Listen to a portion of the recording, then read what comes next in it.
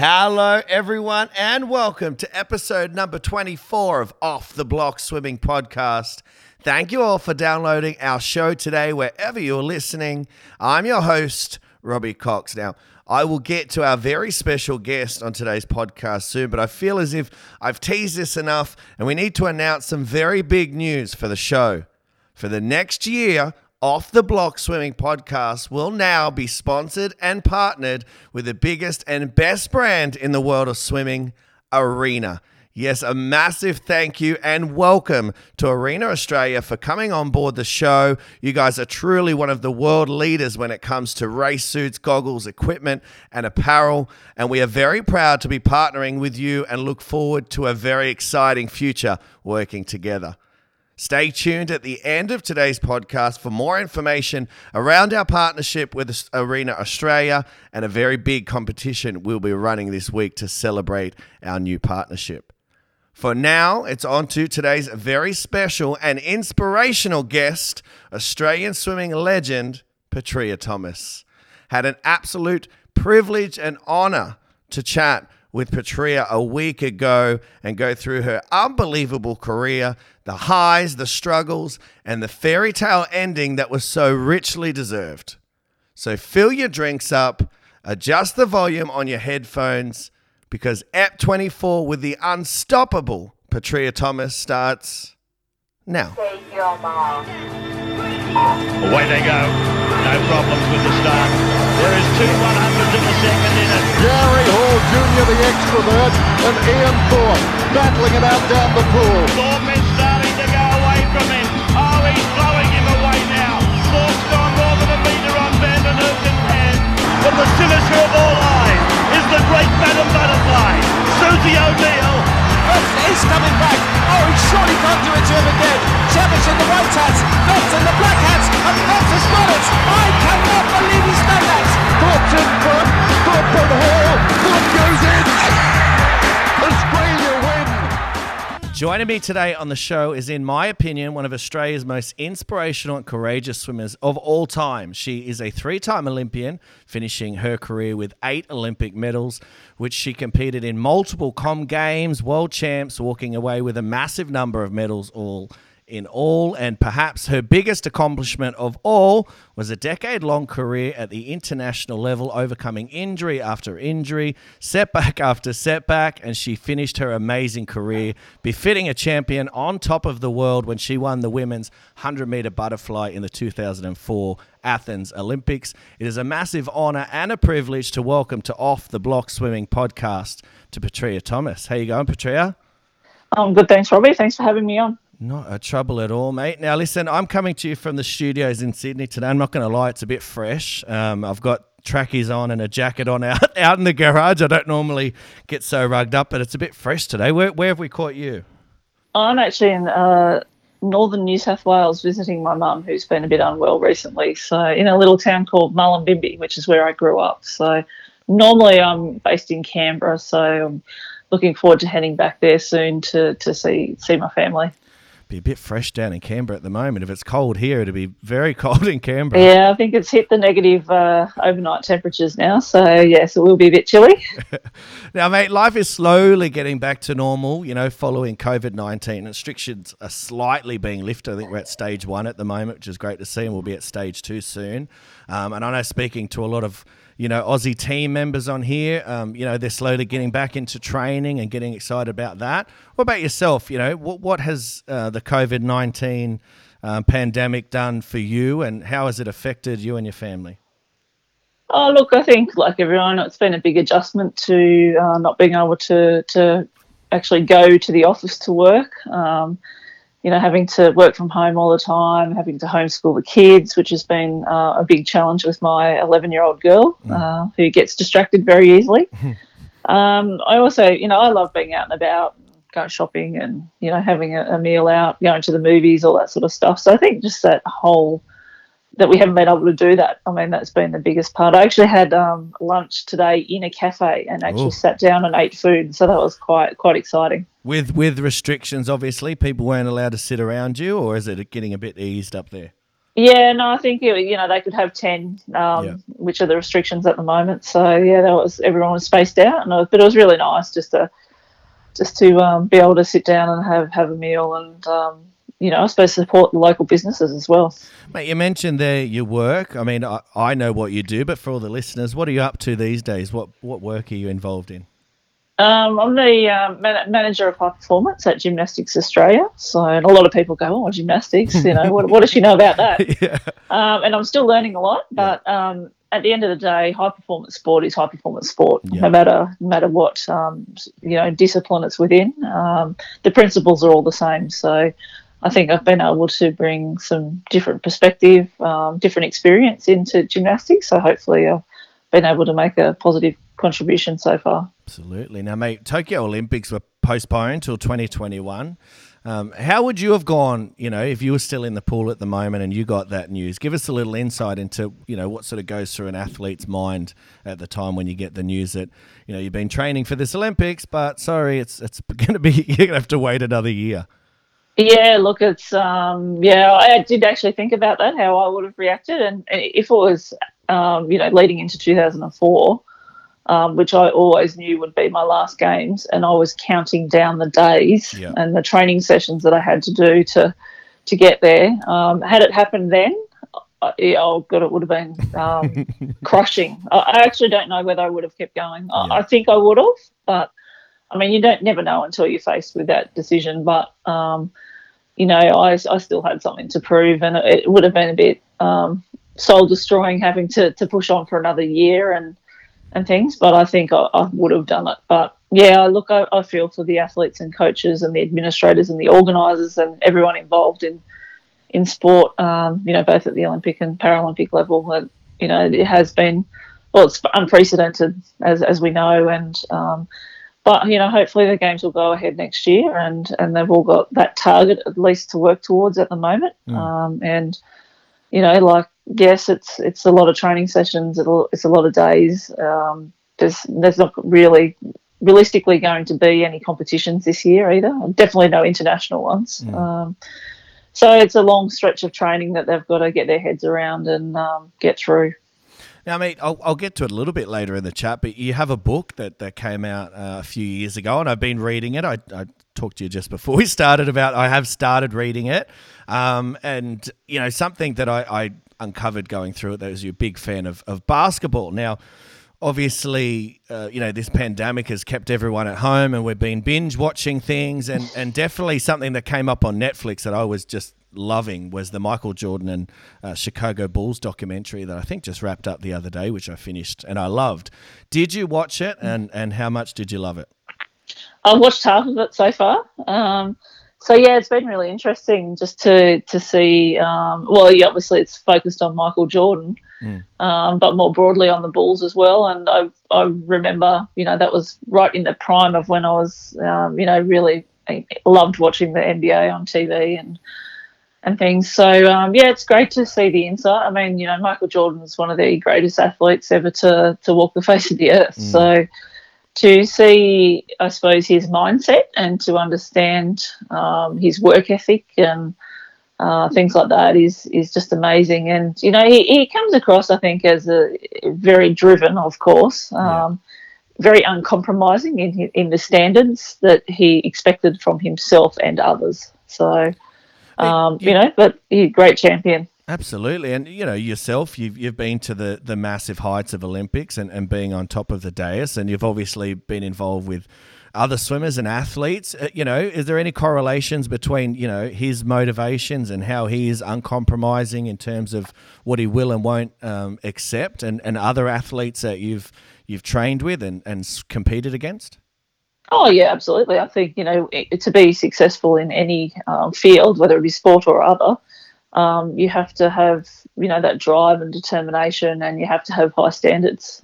That's the only way you get to the top. So, so I think it's been interesting to watch, watch some of those episodes so far. And my husband actually got to spend some time over in the Bulls setup. He spent about a week there and was watching them train. And I always remember him telling me that even, as great as Michael Jordan already was, and he was in the prime of his career, he was always the first to arrive at training and the last to leave. He was always the last one out shooting free throws, working on his game, etc. So, that to me just says, whilst he was obviously very naturally gifted, he just worked and worked and worked to make sure he was the best. Yeah, there's definitely a great takeaway there for any athlete listening, in terms of, Michael being the first there and the last to leave. I think it's great advice for anyone out there who wants to get to the top of their, chosen sport. Now, let's get to your amazing career. I want to finish with COVID-19 rubbish, and it bores me to tears with all the stuff I hear on TV. So let's get away from it. And I guess we can't talk about, the heights that you get to without sort of going right back to when you were a youngster and jumping in the pool. What were your earliest memories in the pool, and what drew you towards swimming?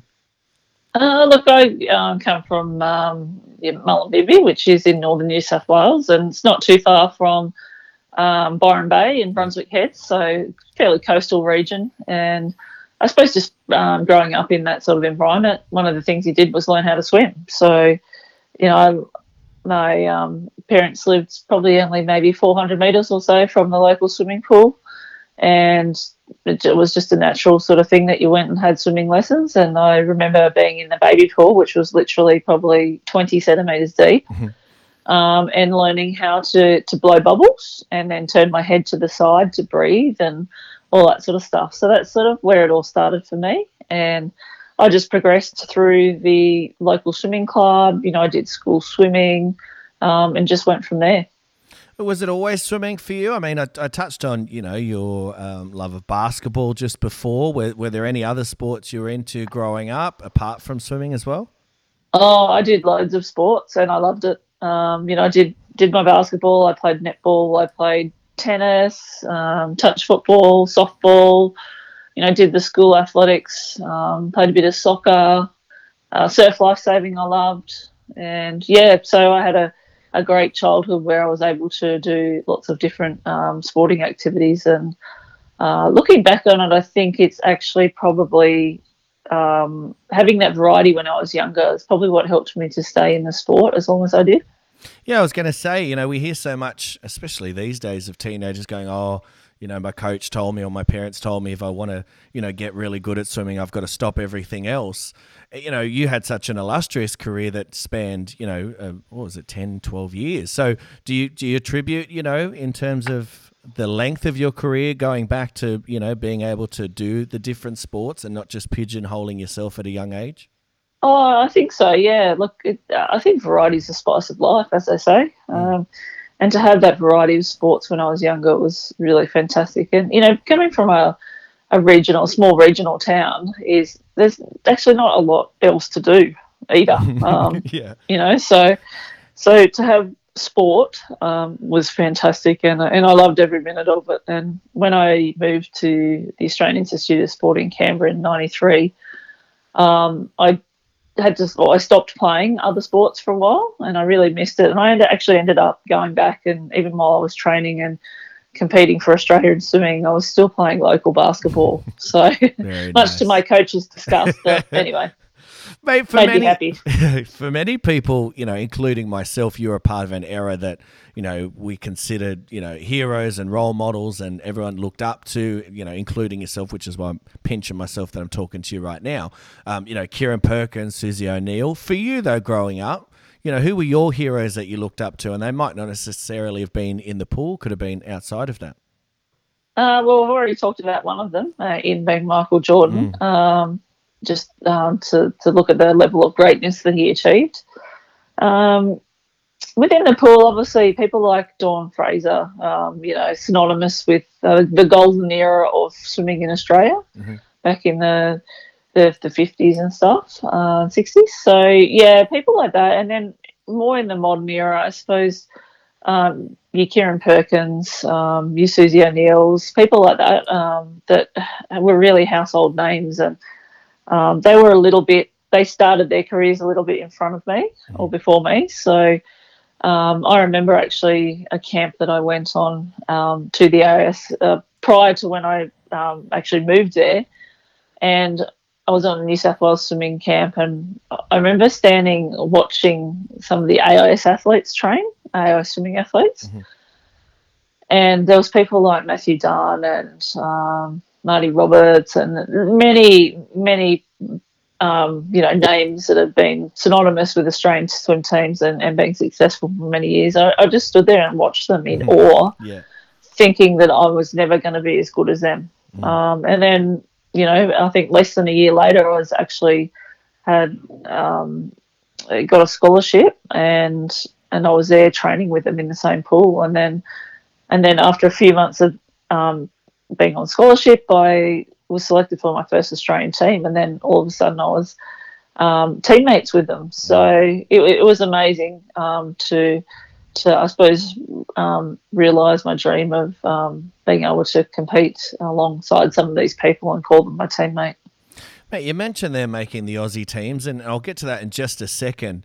But first, I want to touch on your training. So for yourself, what did you enjoy most about training? Was it being around your teammates and your coach? Was it sort of pushing yourself in training and being really competitive, with the guys next to you? Was it the competition side of it? What did you sort of enjoy most?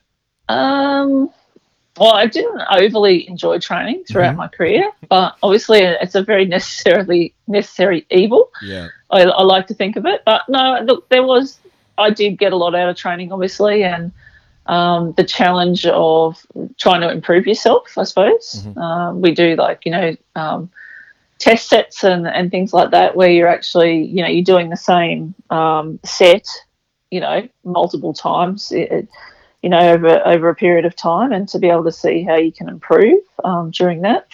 And I think the camaraderie, I swam with some, really great people and had great training partners. So, whilst our head was in the water most of the time, that the in between the sets and when we're on the kickboard and things like that, when we were stretching on pool deck and getting ready,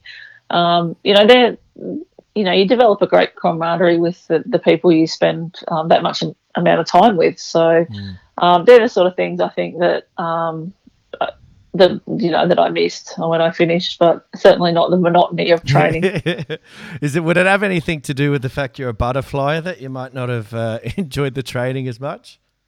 Oh, yeah, well, butterfly, as we know, is the hardest stroke, and the most physically demanding. So, I was never one of these butterflies that could do long sets either, of butterfly. I actually would rarely even swim 100 flies in training. Usually it was sometimes I would, but usually it would be free fly. I used to remember, there was a few people I'd trained with. Scott Goodman was one, and Justin Norris another one, but they were just machines. They could just keep swimming butterfly. And I think I remember Justin doing a 1,500 or a 2K fly for time. Damn. So, and I'm just like, oh my God, I can't do that. Mate, I feel for you. I couldn't even do 25 metres, let alone what you guys would have had to do. Mate, 1993, and you mentioned there, making your first Aussie teams. I think there was Pan Pacs in Japan and World Champs you're a part of for the first short course champs in Spain. Now, World Short Course Champs in particular, you walked away with 2 medals, one in the IM relay and one individually. What were those experiences like for you? I think you were 17 at the time, so a young Petria on the team, traveling the world. How did you go with that? Oh, yeah, look, it was amazing, really. A dream come true to make an Australian swim team. And as I said, all of a sudden being on the same team as people who had looked up to. So, it was very exciting. And I was trying to do year 12 as well at the time, and it was a pretty crazy year in terms of because it had been a big step up in training for me as well when I moved to the RAS, and then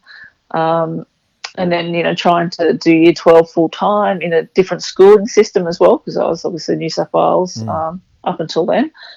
It was a lot of changes and a lot of adjusting and getting used to the new sort of world that I was living in. And but getting to represent Australia twice that year was an amazing introduction to the world of of international swimming, and and I have very fond memories of actually all the trips I went on over the years, but obviously some of the first ones were really special. What about that World Short Course Champs in Spain? I just spoke to Dan Kowalski the other day, and he was saying that was definitely an interesting trip. Do you have many sort of memories or stories from that trip? Oh yeah, it was in Mallorca in Spain. So yeah, really, really scummy place to go to actually. Yeah, that's why I mentioned it. He didn't speak too highly of the place itself. No, look, it was great. And I was still underage, and it wasn't a big team from memory. And it was the inaugural World Short Course Championships, and I suppose back then it sort of seemed like a bit of fun as well because it was short course, and I think a lot of swimmers don't place as much pressure on themselves when they're doing short course meets. So it was really exciting, and to win an international medal and things, it was great. And I don't have a very good memory, but I still remember bits and pieces from that trip, which was a lot of fun. Hey, Com Games is a stage, you've always had great success at, and I guess your first big breakthrough would come in 1994 in Canada. You win the 100 fly ahead of your teammate Susie O'Neill. What was that moment like for you, and also, being a part of the 4x1 IEM relay team? Oh, look, it was crazy. I'd always dreamed as a youngster to, represent Australia and be able to stand on that number one podium and hear the anthem played for something that I'd done. And I was able to achieve that in Victoria, Canada at those Commonwealth Games. And it was my first multi-sport event as well. And I think that's one of the reasons why I hold the Commonwealth Games so dearly, and because it really gave me the springboard and the belief to be able to realise that I could compete on the world stage. And I remember when I won that 100 butterfly, I think I actually did feel guilty that I'd beaten Susie.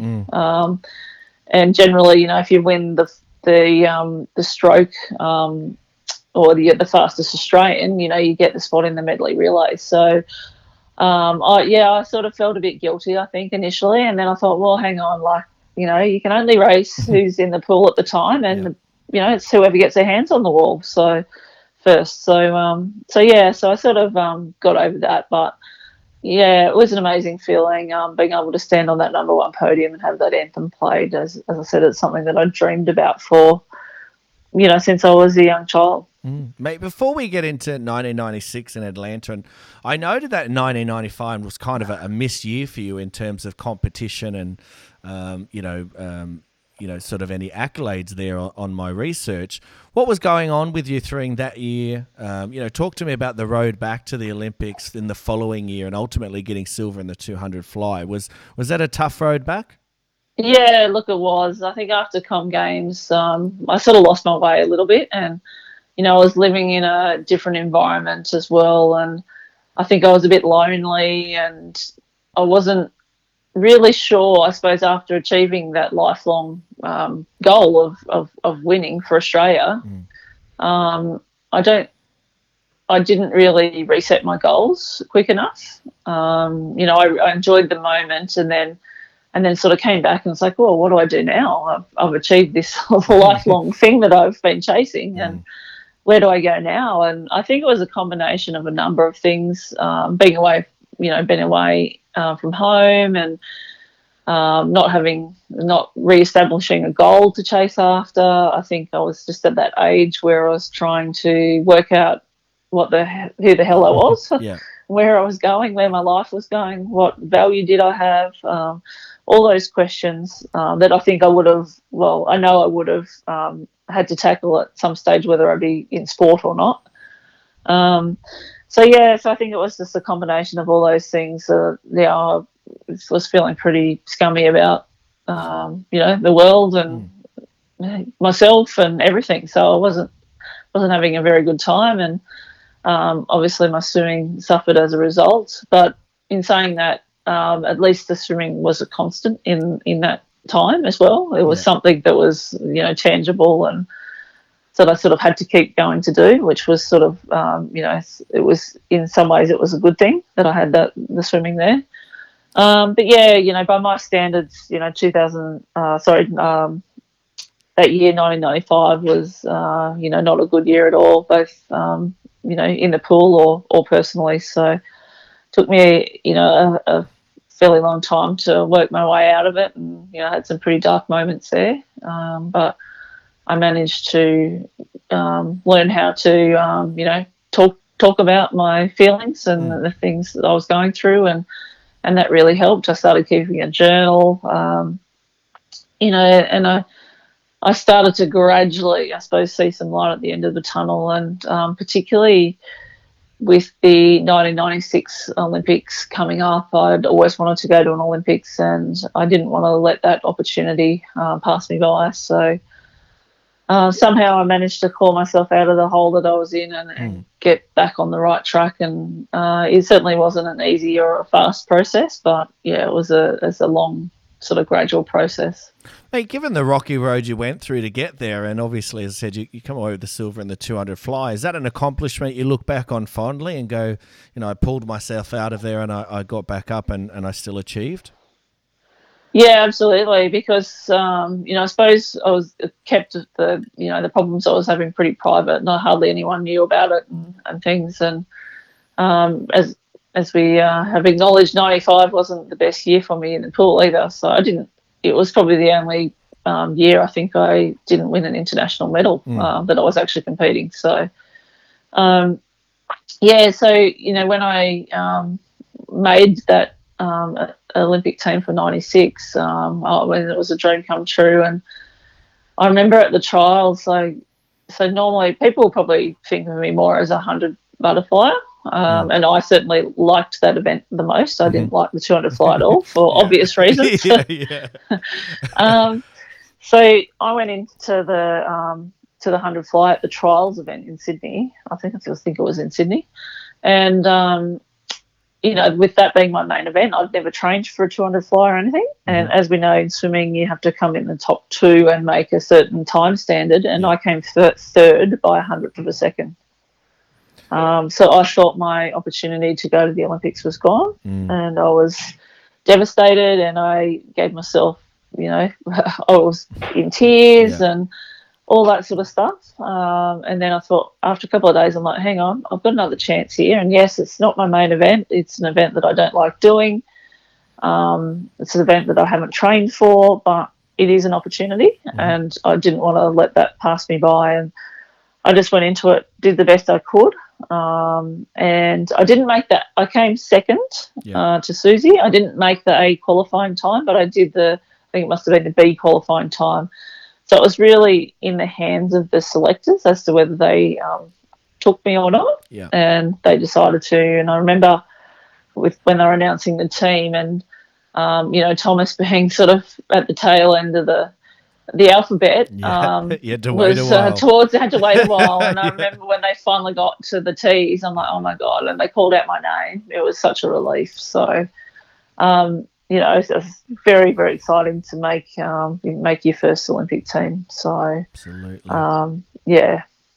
Mate, unfortunately, something that does tend to happen here on the podcast, especially when I have legends on such as yourself, is I don't have enough time to go through each and every performance and accomplishment, because otherwise we'd be here for a week, which is definitely a massive, compliment to you and your career. So what I'd like to do is just throw you a year and a meet, and you just give me, your best memory or story from that meet in your own account. So, sure, mate, I'll start with 1998 Com Games in Kuala Lumpur. That was a great competition, second Commonwealth Games, and I'd won the 100 fly in Victoria, Canada in 94. So really wanted to win it again, and I was able to do that. And it was great. It was, different sort of location, being in Kuala Lumpur in Malaysia. So got to experience a bit of different culture, but it was, it was another great meet. Hey, what about 1998 again, but World Champs in Perth? That was amazing. So the World Champs were actually early in the year. Yeah. So they were before the Commonwealth Games, and I'd actually had, after Atlanta, I'd had my first shoulder reconstruction. And so I missed pretty much all of 97, and then came back and I qualified for that World Champs. And I'd never been under a minute in the 100 fly before.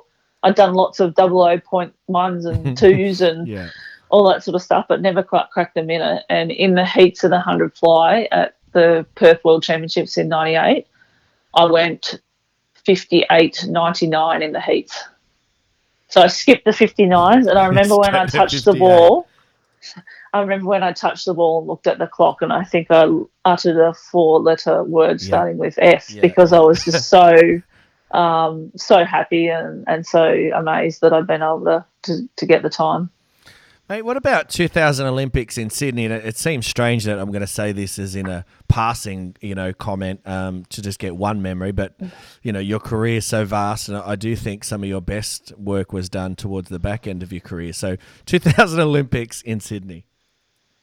Great home games, once in a lifetime opportunity for an athlete to do a home games, and it was fantastic. But in saying that, it was quite familiar as well because, I'm a New South Wales girl. I'd come in the pool many times, been to Sydney many times. So there was nothing new or exciting about it for me. Mm-hmm. Performance-wise, I think I had won 3 medals or 4. I can't remember there. 3, I think. Mm-hmm. And, by anyone's standards, that's probably not a bad games, but I was actually disappointed. I did my best time in the 200 fly, came away with the bronze, and we won a couple of silvers in relays. I came 4th in the 100 fly. So all in all, I was disappointed with the way I'd performed. And, but, great being involved in a home games. Now, mate, following 2000 Olympics, Susie O'Neill would retire from swimming after having, a star-studded career. And Susie was, for lack of a better term, a main rival to you, competition-wise, both, domestically and internationally. You were lucky that you got to race her domestically as well. Talk to me about the friendly rivalry with Susie in the pool. How did that sit with you? Oh, look, yeah, we were, yes, we were rivals, as you are with anyone that you compete against, but, and you always try and win, you beat everyone else in the pool, but, I got along really well with Susie, to be honest, and we still, when we bump into each other these days, we still have a great chat, and I used to love being able to be in the marshalling area with Susie, because we were, doing the 100, 200 flyers pretty much every meet we went to, and particularly when you're at international meets, it's nice to see a familiar face, a friendly face in the marshalling area.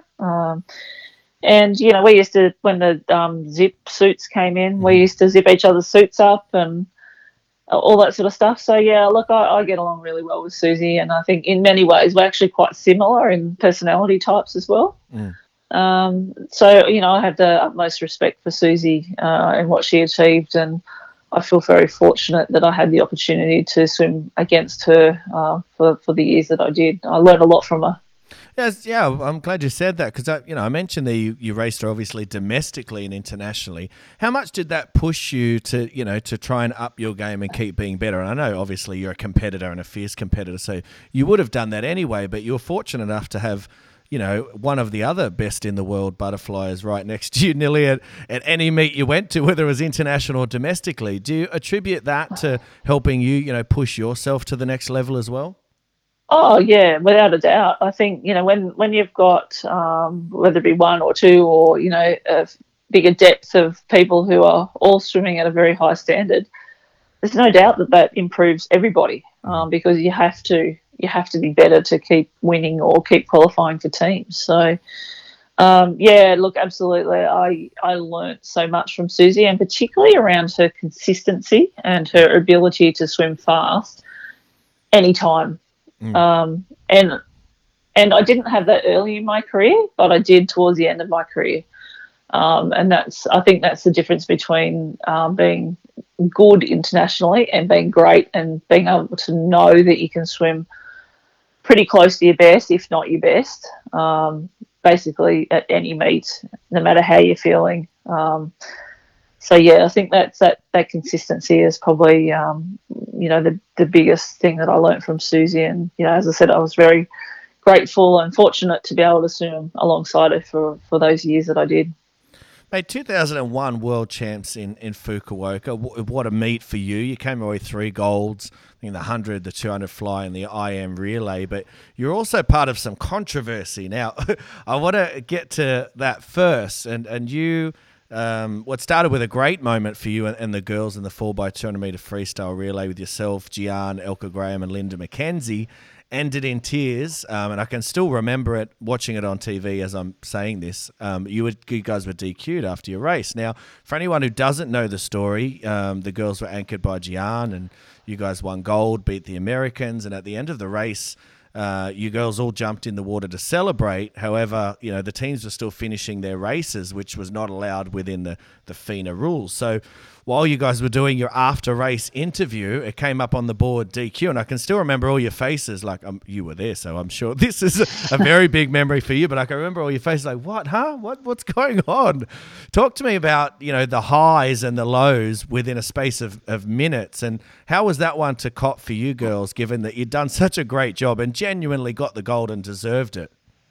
Yeah, look, it was tough. It was one of those things that you wish you could go back and press the rewind button and reset button. But look, it is what it is. And as you say, we swam a great race to win. And I think, from memory, I don't think the 4x2 team had done or had been, medal sort of level prior to that.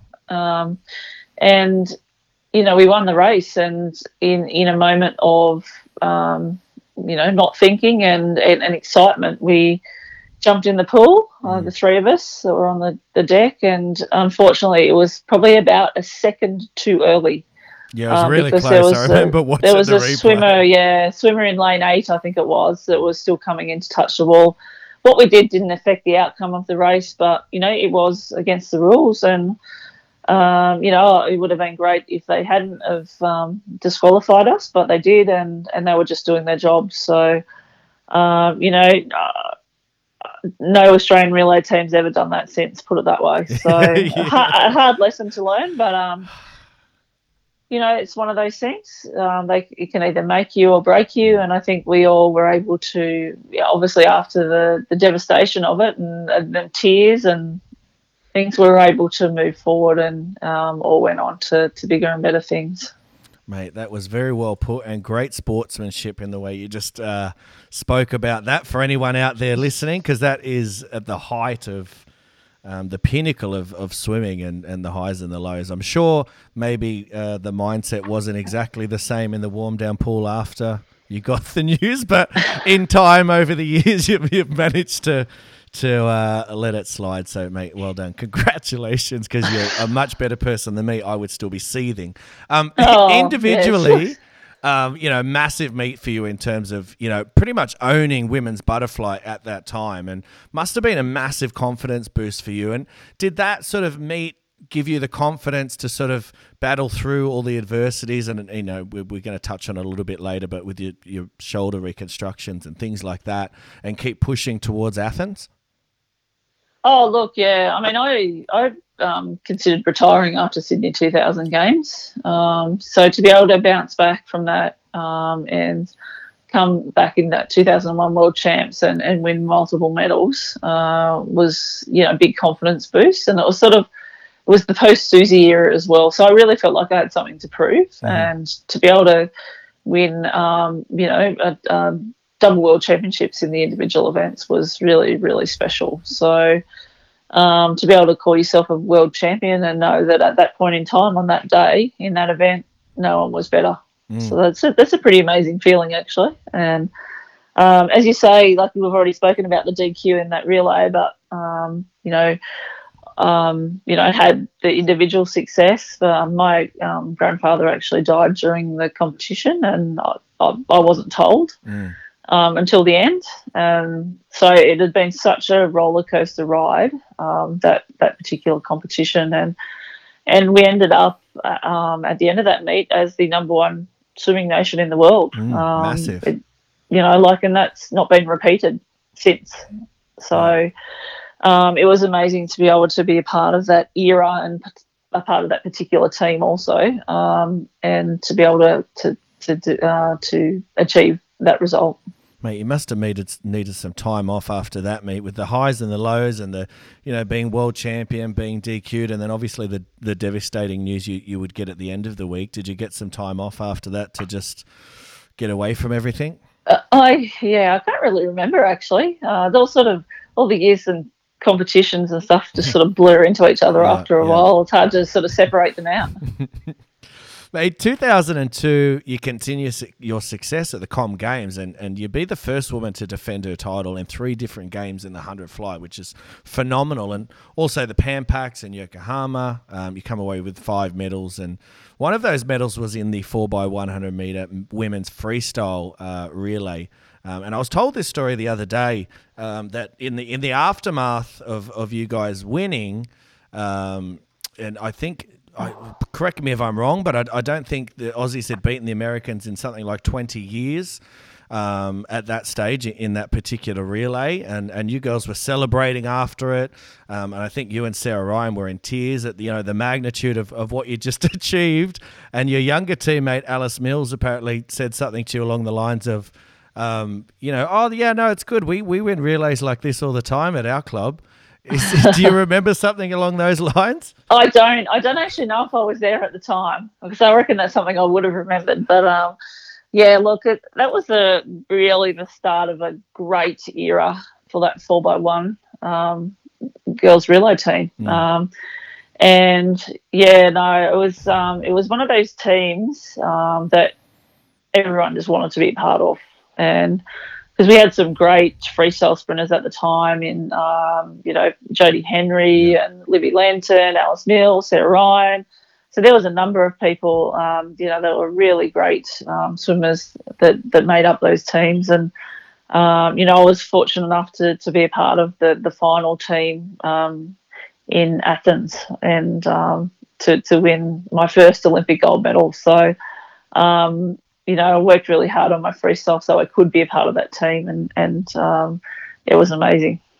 We touched on it slightly there, but talk to me about how important relays were to you during your career. I mean, you were part of some great ones, as we said, and certainly ones that paved the way, I think, for the girls to come to sort of stamp their dominance also individually. You achieved so much, but how proud are you of what your teammates and yourself were able to achieve? Oh, look, relays are amazing. They're always a bit more fun, I think. There's a lot of pressure still. There's pressure to perform, and you got your teammates relying on you. But it's just a different atmosphere, and it's great to be able to be part of a relay and being able to share the experience with 3 other girls. So, yeah, it was amazing. And I always loved swimming relays. I think also relays are an event where people either swim above themselves or they don't swim well. Mm-hmm. And I always swam above myself in relays. So I loved them. And, it was just great to be able to share, particularly if you had a good result, to share that with someone else and then, a few other people. So, I loved the relays throughout my career, and I was able to finish up on a relay as well, which was really great. Now, before we get to the 2004 Olympics in Athens, I just want to give people a real understanding of the magnitude of what you had to endure through your career. And before we get to also that moment, which in my opinion is something that defines you as an athlete and the character of who Petria Thomas really was as an athlete, which to me is unmatched, but that's just my opinion. Rather than me do it, walk us through your injuries and setbacks. Until this point, we're coming up to Athens, and for everyone at home, while Petria is telling this story, keep in mind that through all of these battles that she's doing in the pool against, some of the greatest of all time with Susie O'Neill, Inga de Bruin, Jenny Thompson, the list goes on. You're also battling these injuries. Give us a little insight into sort of what you've had to go through your career.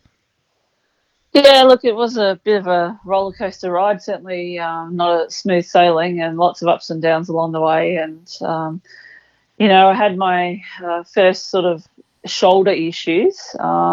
Basically, it was leading into 96, the Olympic Games. And I remember saying, my shoulder's sore, and Don Talbot, the head coach at the time, very uncompromising and high standards Don had. Yeah. Great man, but very, very tough. And he was saying to me, it's all in your head. You're just nervous. And I'm like, oh, okay. So, obviously had a good meet there and came back and tried to start training again, and went into, basically my shoulder was still sore. So, ended up having some investigations done, seeing the surgeon, and making the very tough decision to have my first shoulder reconstruction. It was very unknown as well at the time, because no swimmers actually, I don't think really any swimmers have been able to navigate a shoulder reconstruction as successfully as me. So yeah, I had my first one in 96 and basically missed all of 97. I think people were really worried that I'd fall apart as well, because I had gone through that rough period in 95. And they weren't sure how I'd go with a major setback such as the shoulder issues that I had. And it was a bit up and it was very up and down. I think every day through the rehab, I was questioning, should I keep going? And it's all too hard. And I think I could have walked away easily, and no one would have thought any less of me, but I would have thought less of myself. So anyhow, I made it back and had that great year in 98. I was going really well. That was the first one was on my right shoulder. And then I can't even remember. It must have been the end of 98. I started getting sore again, but in my left shoulder this time. And, went and obviously got investigated again. It was pretty crappy, so I had a shoulder reconstruction. I can't remember if it was at the end of 98 or start of 99, but again, I basically missed all of 99. Yeah. Missed the Pan Pacs in Sydney, which was obviously the lead-up event to the Sydney Olympics. Came back, did the Olympics, went pretty well. I had a good games, and then 2001 was a great year. And then I'm really flexible and don't have very good joint stability, and my ankle had been getting really sore when I was doing kick in the pool. And, I played a lot of basketball, sprained my ankles heaps, not necessarily playing basketball, but just I could fall over on flat ground. So I busted all the ligaments in my ankle as well. So I had that reconstructed. And then the next year I was still getting some impingement, so I had to have another operation on my ankle. Then 2002 had Commonwealth Games, went really well there. And 2003, I remember I was, getting ready for training one morning, or I was asleep and had my alarm, and my alarm was on the right-hand side of me.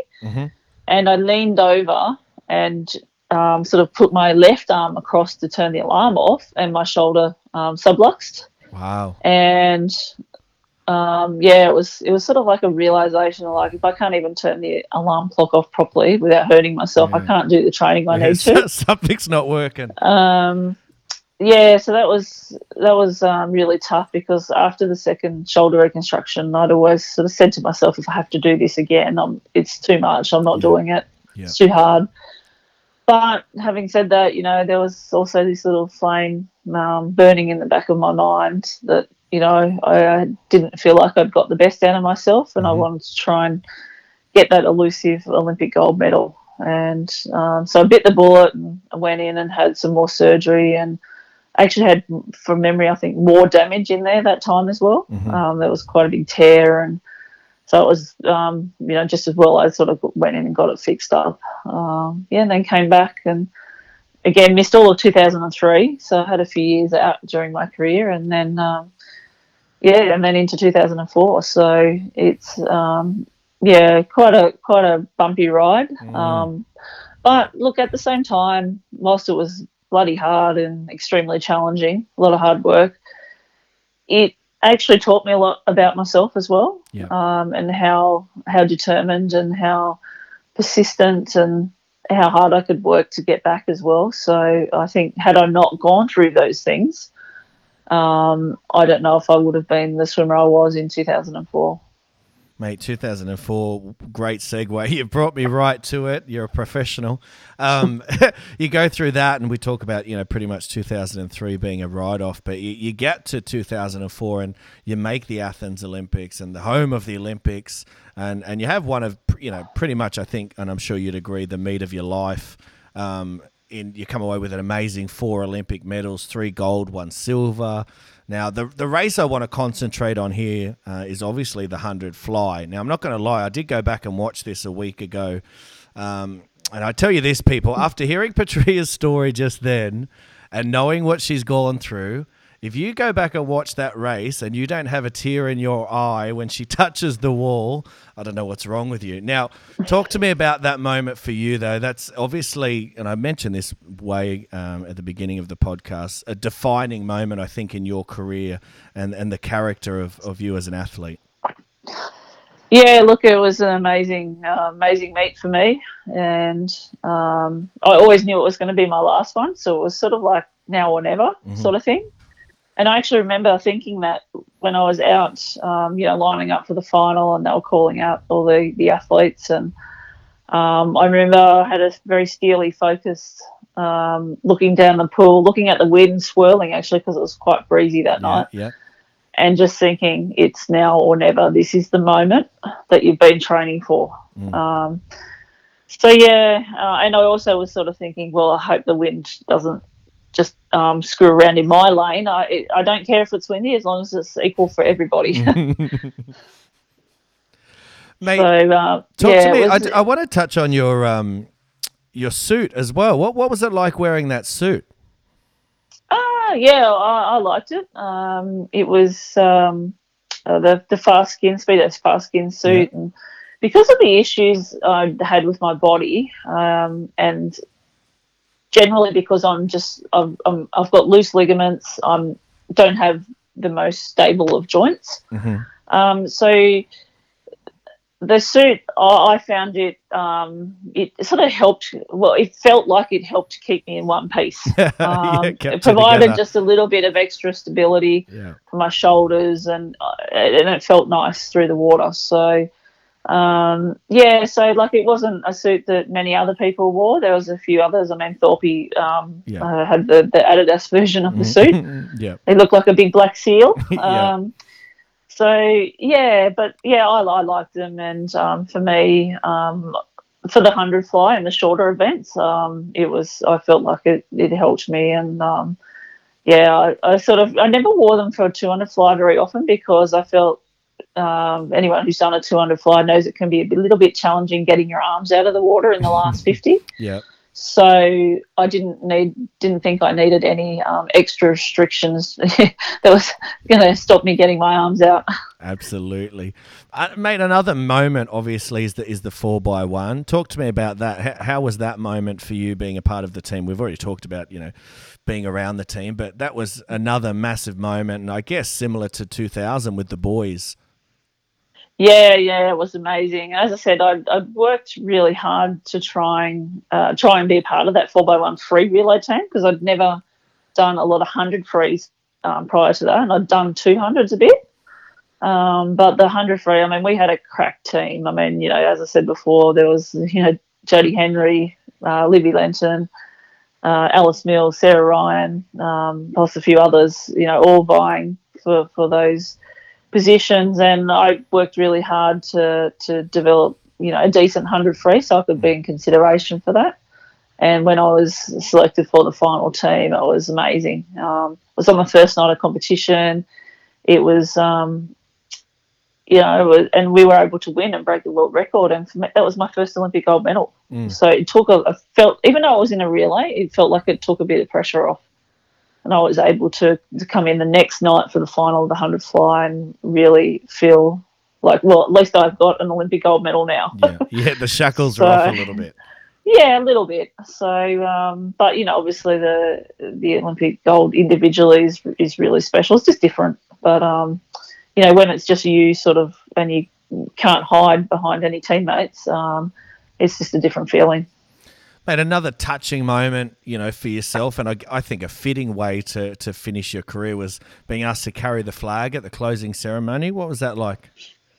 Oh, it was amazing. Yeah, I mean, generally it's in Australian Olympic teams, it's that honour is sort of bestowed upon the person who they've deemed to perform the best. So to be given that honour for Athens was amazing, and I'll never forget it. But it was the whole experience actually was what I thought was amazing. To carry the flag was a little bit underwhelming in Athens because they had, they just lined all the athletes up with their flags and trotted them out about 50 metres into the stadium on this platform sort of thing, and you put the flag in, and then they're like, oh, off you go into the crowd. So, so actually, a lot of people don't even realise that I did carry the flag then, because there wasn't a lot of sort of time spent on focusing on that. But like certainly a moment that I'll never forget. There you go, mate. Proves I do my research then.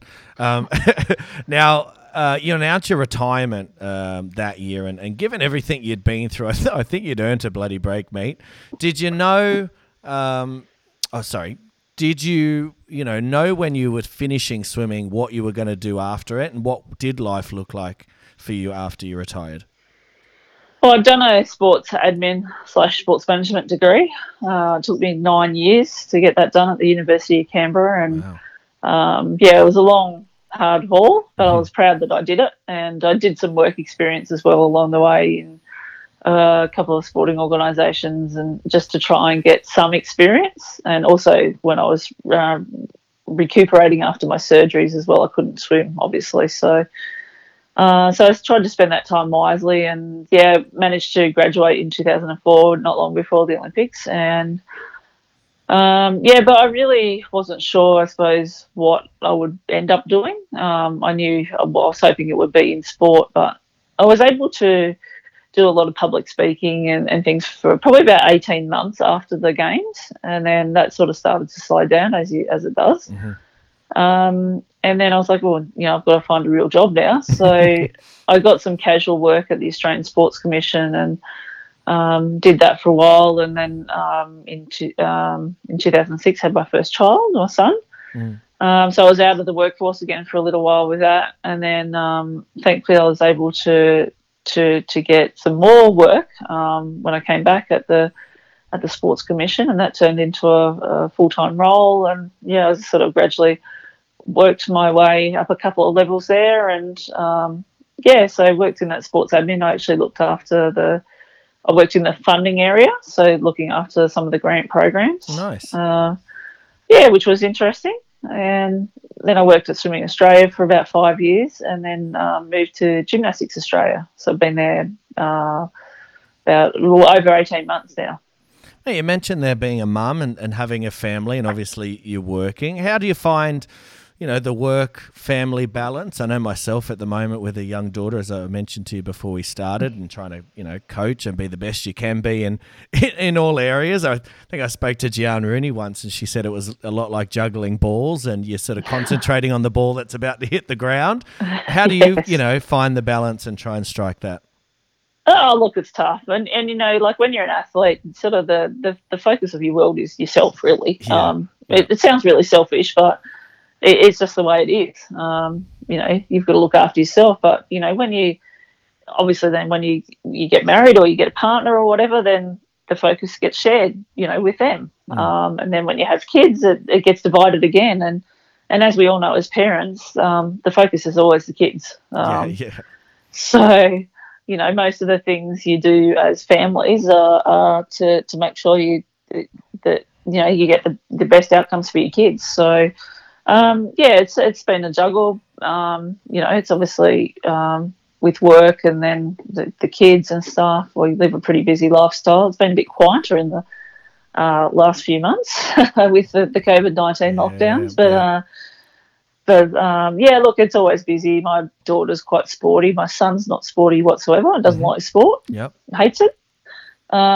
He's a gamer. Mm-hmm. Daughter loves the sport, and so we're carting her around to taking her. She's into gymnastics at the moment. Plus she does, they do some tennis, and daughter does martial arts and a couple other things. Oh, nice. So it's pretty busy.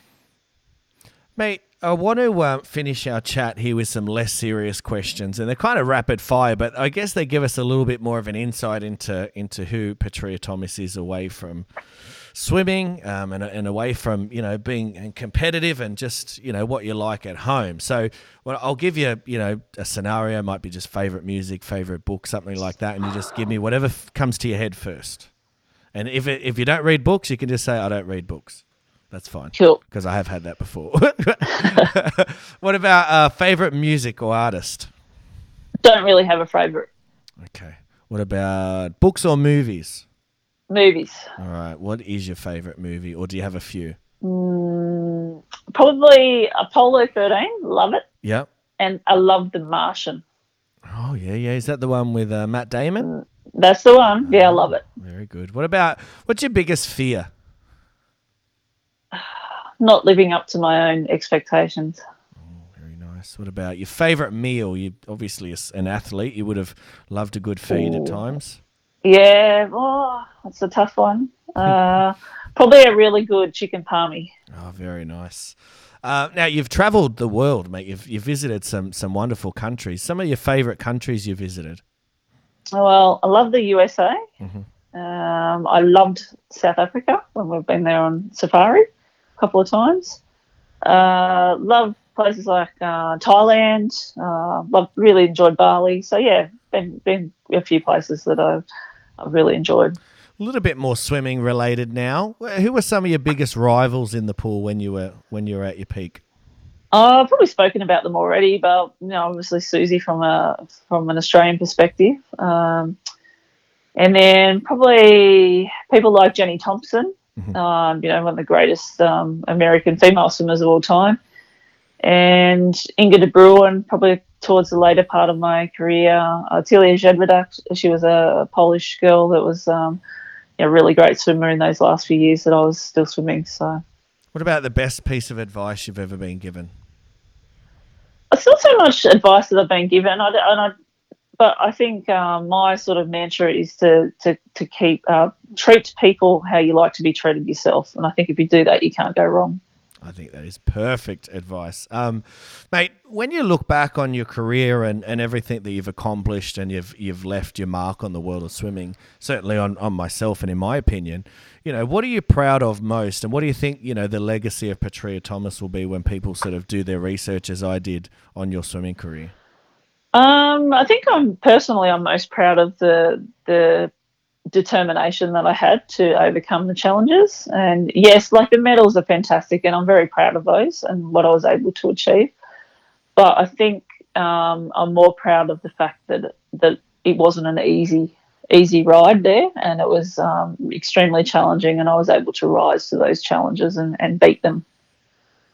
Mate, I think we'll wrap it up there. It's a perfect way to finish the show today. And I just want to thank you very much for taking the time to come on. I know you're going through a lot, traveling up there to get your mum, and you're about to make another big trip back. And, mate, it's been an absolute pleasure and an honour to interview you. It truly has. And I hope you've enjoyed the chat as well. I hope I haven't chewed your ear off too much. And I look forward to, perhaps catching up at some time in the future, mate, for another chat. But until then, Petria Thomas, thank you very much for coming on Off the Block Swimming podcast. It's been my pleasure, Robbie. Thanks for having me on, and it's been great to have a chat. No worries. Thank you very much. Today's episode is proudly brought to you, as always, by ProSwim Workouts. What a huge week of interviews we still have to come your way. And of course, firstly, a massive thank you to one of the greats, Petria Thomas, for coming on and being her inspirational self. I thoroughly enjoyed the chat, and I really hope she did as well. What is still to come this week? I hear you ask. Well, coming your way starting tomorrow, we have Alex Graham, Mina Atherton, Nick Sloman, and Daniel Kowalski. And to celebrate the huge week of interviews and our new partnership, we are doing a very, very big arena giveaway to some lucky fans of the show and arena. So stay glued for the rest of the week to the podcast and on our social media pages on Facebook and Instagram for more information on what the prize is and what you need to do to get your hands on it. Until then, though, guys, it's bye for now.